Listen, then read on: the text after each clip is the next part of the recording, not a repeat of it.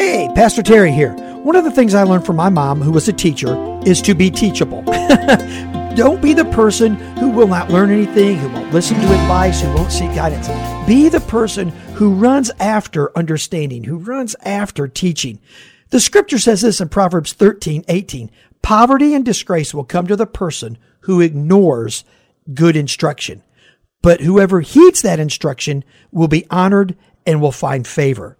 If you're out there today and man, somehow you're just pushing against people saying things into your life, filter it out. Make sure it's good information, but be teachable.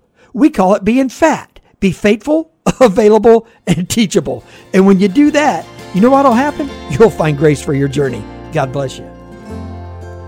Thank you so much for listening to this edition of the Grace for Your Journey podcast. I pray that it has been a blessing and an encouragement to you. Pass it around if you think it would help somebody. And we look forward to you dropping by again for another episode of the Grace for Your Journey podcast.